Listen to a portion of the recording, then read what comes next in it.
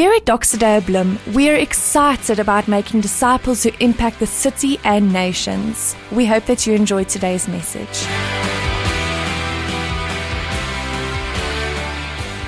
So we're diving in to week number 2 of our series called Traveling Light. And the heart behind this whole series is that we would get rid of all unwanted baggage. So I am the designated packer in our house, and any unwanted stuff that does not fit into the car will be left behind. Anybody, families like that, know how the thing works? My wife has been really busy taking Donnie's word of last week to heart, letting go of stuff. I cannot tell you how much stuff she's thrown away since we've been moving down to Durban. And just by the way, I want to say she sends her love and everything is going well and the kids and everybody is safe down there. So we're very thankful, and thank you for everybody's prayers and following the journey towards Durban from our side. Now, last week, as I've mentioned, Donnie spoke about letting go of stuff. And this week, we're going to dive into another thing that we many times weigh ourselves down with, and it's called distractions. So letting go of some distractions. You might be surprised getting to know how many distractions you actually wear and put inside of your bag every day. But the thing is, if you are struggling to focus in life and all the stuff of life is dragging you down and you're getting overwhelmed by all of those distractions, today is for you. And we're going to see how Jesus sets us free from the drag of distraction. Now, I thought it best to maybe start off today by sharing a little bit of stats regarding distractions. So quickly turn to the person next to you and tell them, you can quickly guess, what's the number one reason why people get distracted? What's the number one thing in life that distracts people at this day and age? Quickly turn to the person next to you, tell them.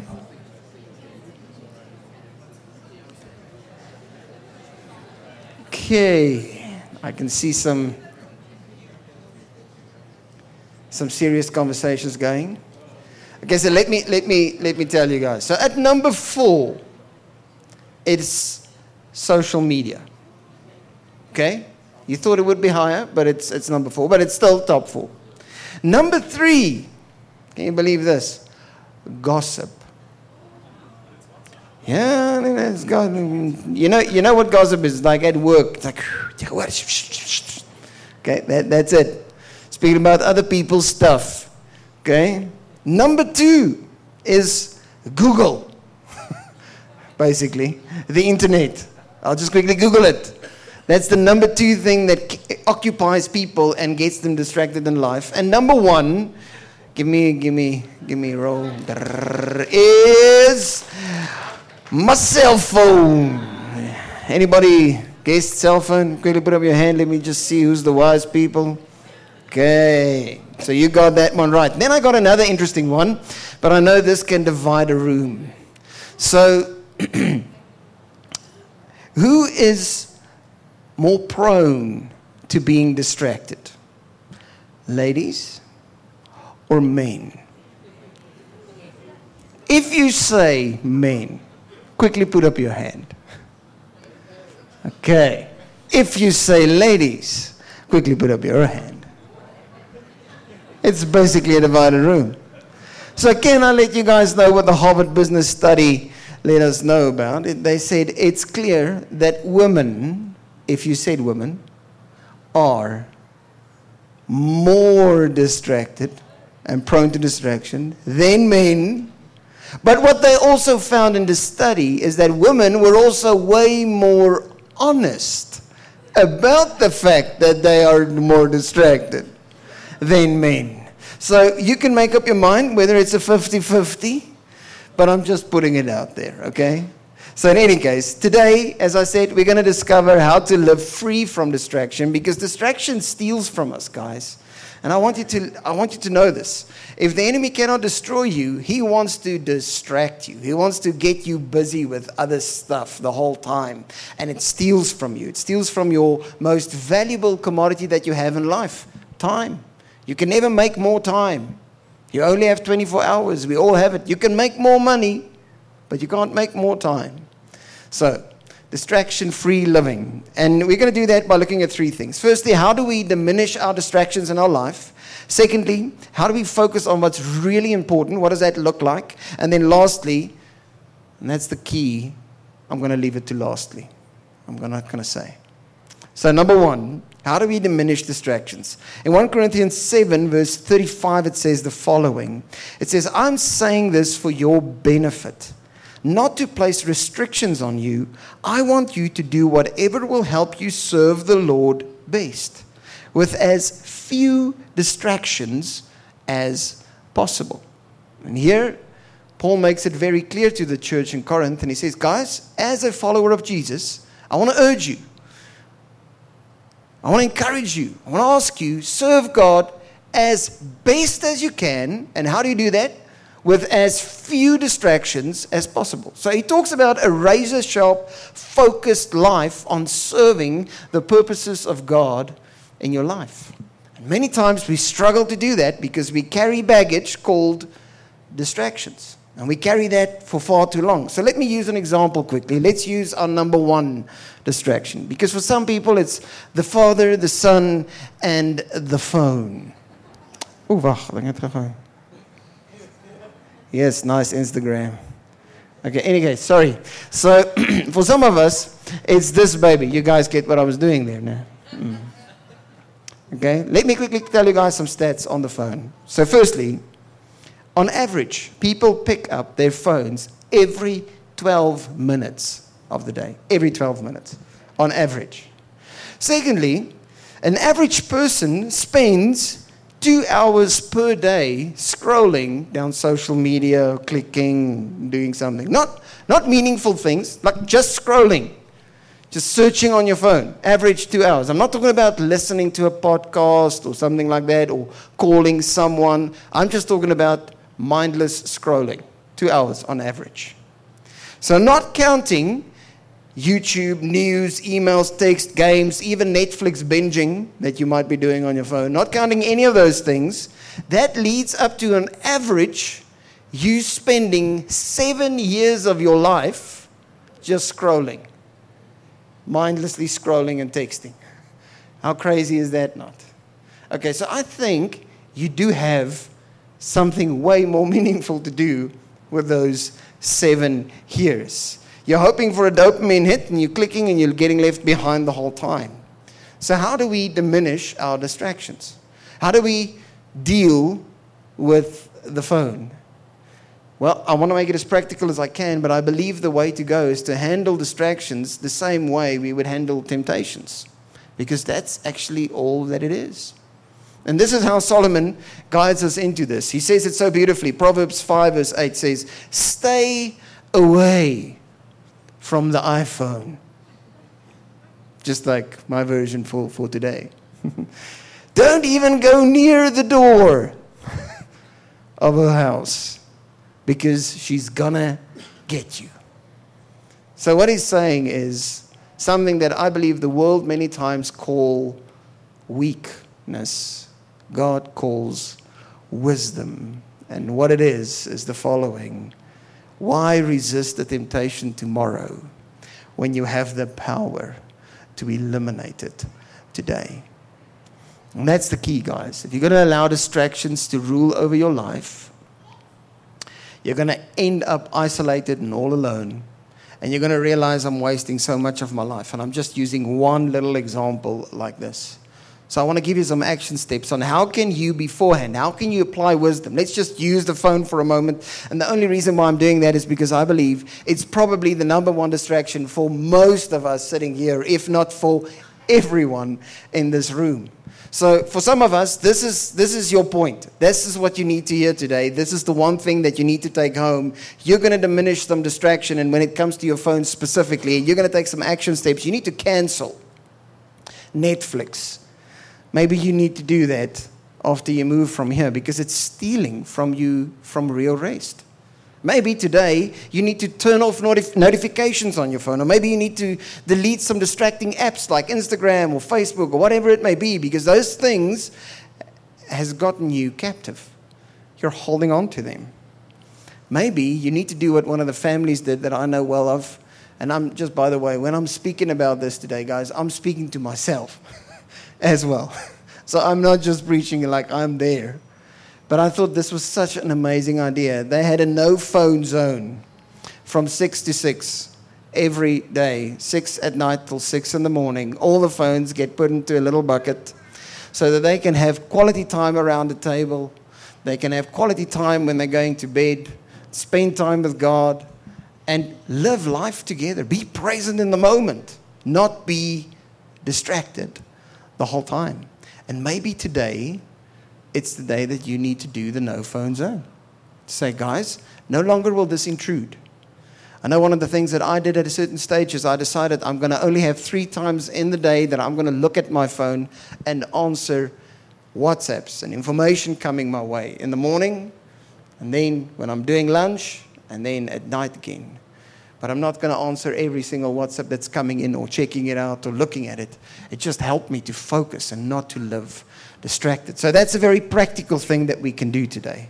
Number 2, there is this emphasis for us to be focused on what is important. So not just only getting rid of distractions, so that's the one side, but the other side is then actually focusing on what is important, what sets us free.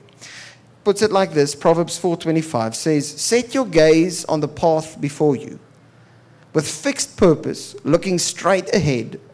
Ignore life's distractions. Do not get distracted. Focus. Focus your gaze on what's before you. Focus on the important things in life. And now I know when I'm saying this, there are people sitting here in front of me telling me, Louren, you don't know my life. You have no idea how rough my life is at the moment. I'm actually going through the greatest storm in my life. I'm not struggling with comforts. I'm struggling with storms. It is crazy. You have no idea. And this is kind of like my coping mechanism, or even beyond that, I'm just over-focused on the storm. So I'm great that you're here today, because there's actually a beautiful story about a guy who was exactly in that same space. And his name was Peter. And he was caught up in a storm. And he had the capacity to rise above that storm because of this one big truth. He focused and he put his gaze on the one thing that is important. So the story goes as follows. Jesus finished feeding the 5,000 and he was on his way to the other side again, and he sent his disciples through, and on their way there was a major storm raging on the sea. Now I quickly want to give you guys some context, because we have heard the story so many times that we don't really think about it. But I want you to think about this for a moment. These are not any kind of guys that's going over. They are hardened, experienced fishermen. They know how to handle a storm. Okay, so you would have had a serious storm going to get these guys scared. And they were fearing for their lives. So this wasn't just a dinky toy storm. This was like next level. I mean, the only thing Peter could be thinking of, and all the disciples in that boat, was like, I'm going to die now. It's done. My life is over. It's over. And I mean, when the fishermen on the boat start saying it's over, then you know it's over. And in the middle of that crisis, or you may be in that space where you're in a storm and you're thinking, it's over. You've gone to the experts and they say, it's over. And you're in the middle of that great storm. And in that storm, Jesus rocks up. He does a miracle. He walks on water. You know Jesus, he's just cool like that. You know, he's going to go to the other side. He takes a direct road, just like straight. Walks on water. It's not even going to go around. It's just like walk straight. And while he's on his way there, the disciples, some of them, I believe, probably thought Jesus, I mean, we're already dead. Here comes the ghost. We're going to heaven now. It's over. That's where the guys are sitting. And it's in that moment when Peter sees something that gets him to rise above that storm. He sees in Jesus. He sees something greater. He's focused on something far more important than the storm that he lives in. I want to encourage you. That storm is going to be the thing that gets you through it. Now, I didn't plan on saying this, but I'm going to say it in any case. You know that in Ephesians, Paul calls us to be rooted and to be grounded in the love of God. I want you to think about this. If you want to know what's the most important thing to focus on in life, to set your gaze upon, razor sharply, never get distracted from that, it is the love of the Father, that He loves you. That's it. And He says through faith, through trusting how God revealed His love, that's Jesus, you will be rooted and you will be grounded in His love. Now I want you to think about this. What does a root do? Root draws nourishment from the ground for that tree to live. And God says, guys, this is how you ought to live. I want you to draw nourishment from knowing that God loves you. How do you do that? You look at how much He loves you. You fix your gaze upon the fact that God loves you. You know, so many times I hear people speak about God and it's like this terrible, angry father that just hates me and he must be very disappointed with me. Guys, you have a very skewed picture of who God is. God describes Himself as being loved. You need to root yourself in that. And that's the reason why I'm telling this story, because you're not just rooted, you're also grounded in His love. And if you're grounded in something, it means it talks about your foundation. It talks about the thing that keeps you standing upright, that no matter what storm comes its way, that tree will stand. Gives you the ability to walk on water because you're looking at the one thing that really matters, the love of God for you. You know what's funny about that scripture? Because right after that, Paul goes on and he says, guys, I pray that you would have the strength to comprehend the magnificence, the grandeur, the power, the height, the depth, the length, the breadth of the love of God. And I find it interesting that he's praying that we would have the strength to comprehend that. He doesn't pray that we would have the strength to love God. Do you see? It's big. It's a big moment. Be rooted and grounded. Be focused on what really matters, and you might just walk on water. And that brings me to point number 3 today. If you want to live a distraction-free life, you need to open up your ears. So put those things away. Recognize what is the most important thing in life. Focus on that. And then listen to it. And that's it. Number 3, listen to the voice of God. Listen to what He has to say over your life. You know, there's this powerful story in Luke chapter 10. It's a story about 2 women, Martha, Mary. Goes as follows. Jesus and His disciples were on their way and they came to the village where these women were. Martha opened a home to Him, and then she had a sister called Mary who sat at the Lord's feet listening to what He had to say. But Martha was distracted by all of the preparations that had to be made. She came to Him and asked, Lord, don't you care that my sister has left me to do the work by myself? Tell her to help me. I find this so interesting in this portion of Scripture. It's usually when I speak to people that are distracted in life, that really wants to tell God exactly what He needs to be doing.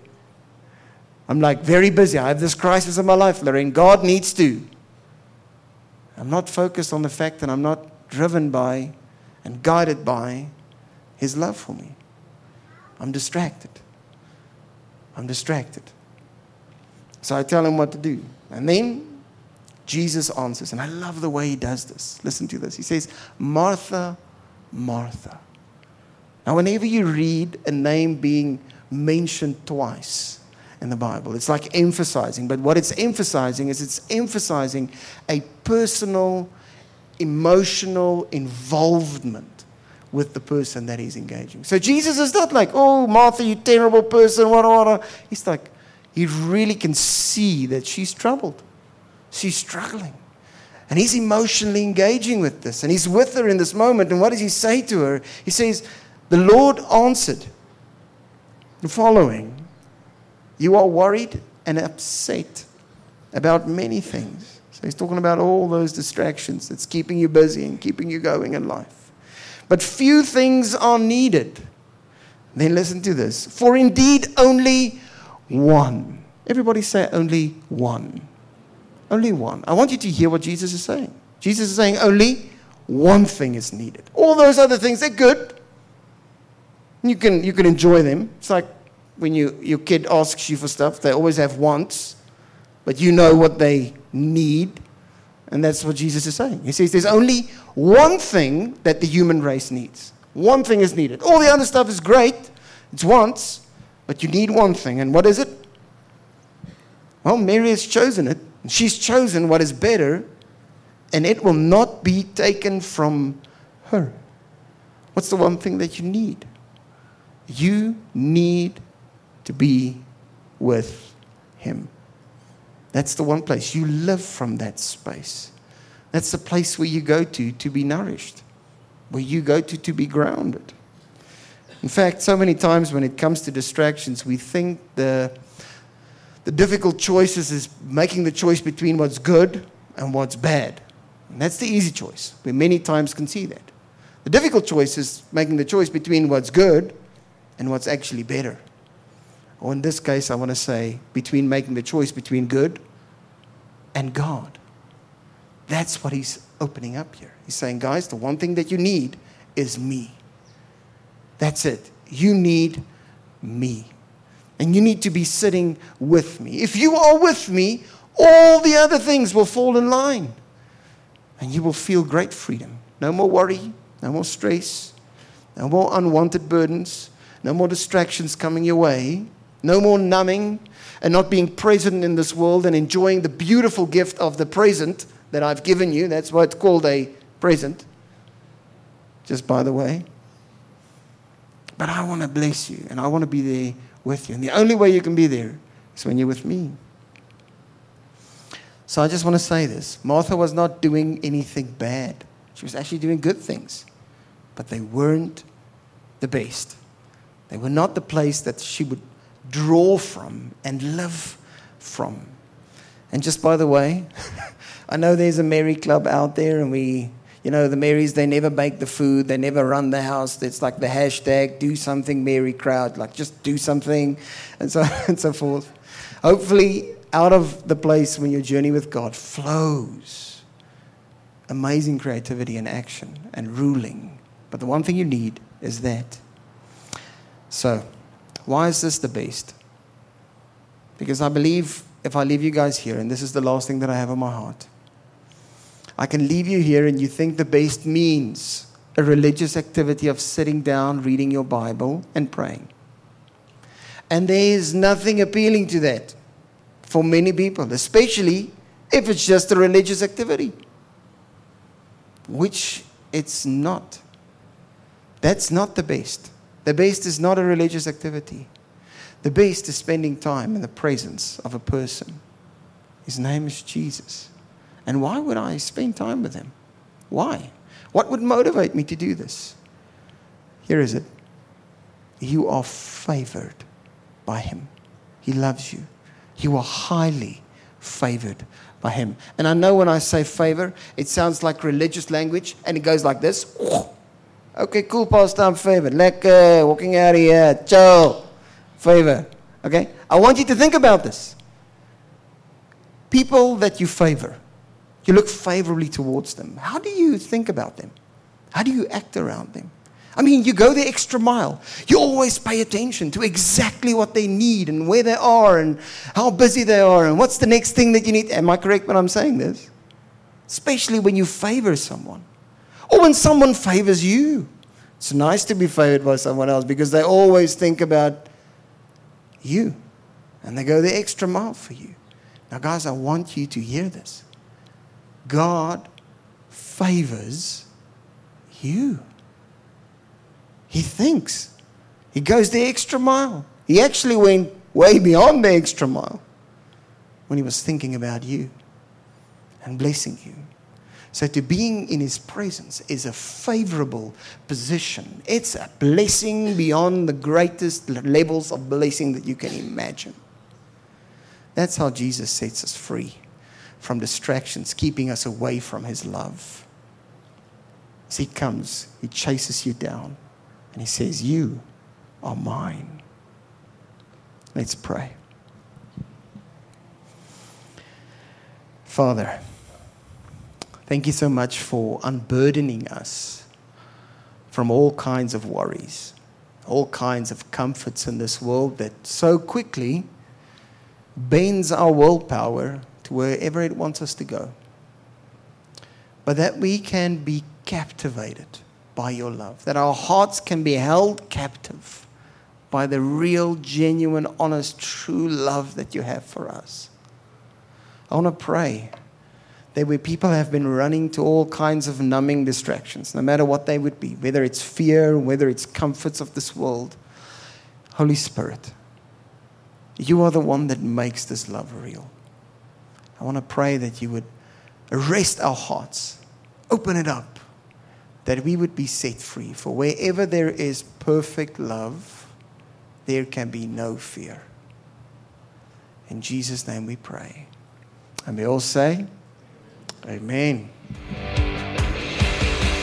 Thank you for listening to this week's message. Make sure that you get connected to this family on mission by joining us at one of our Sunday services.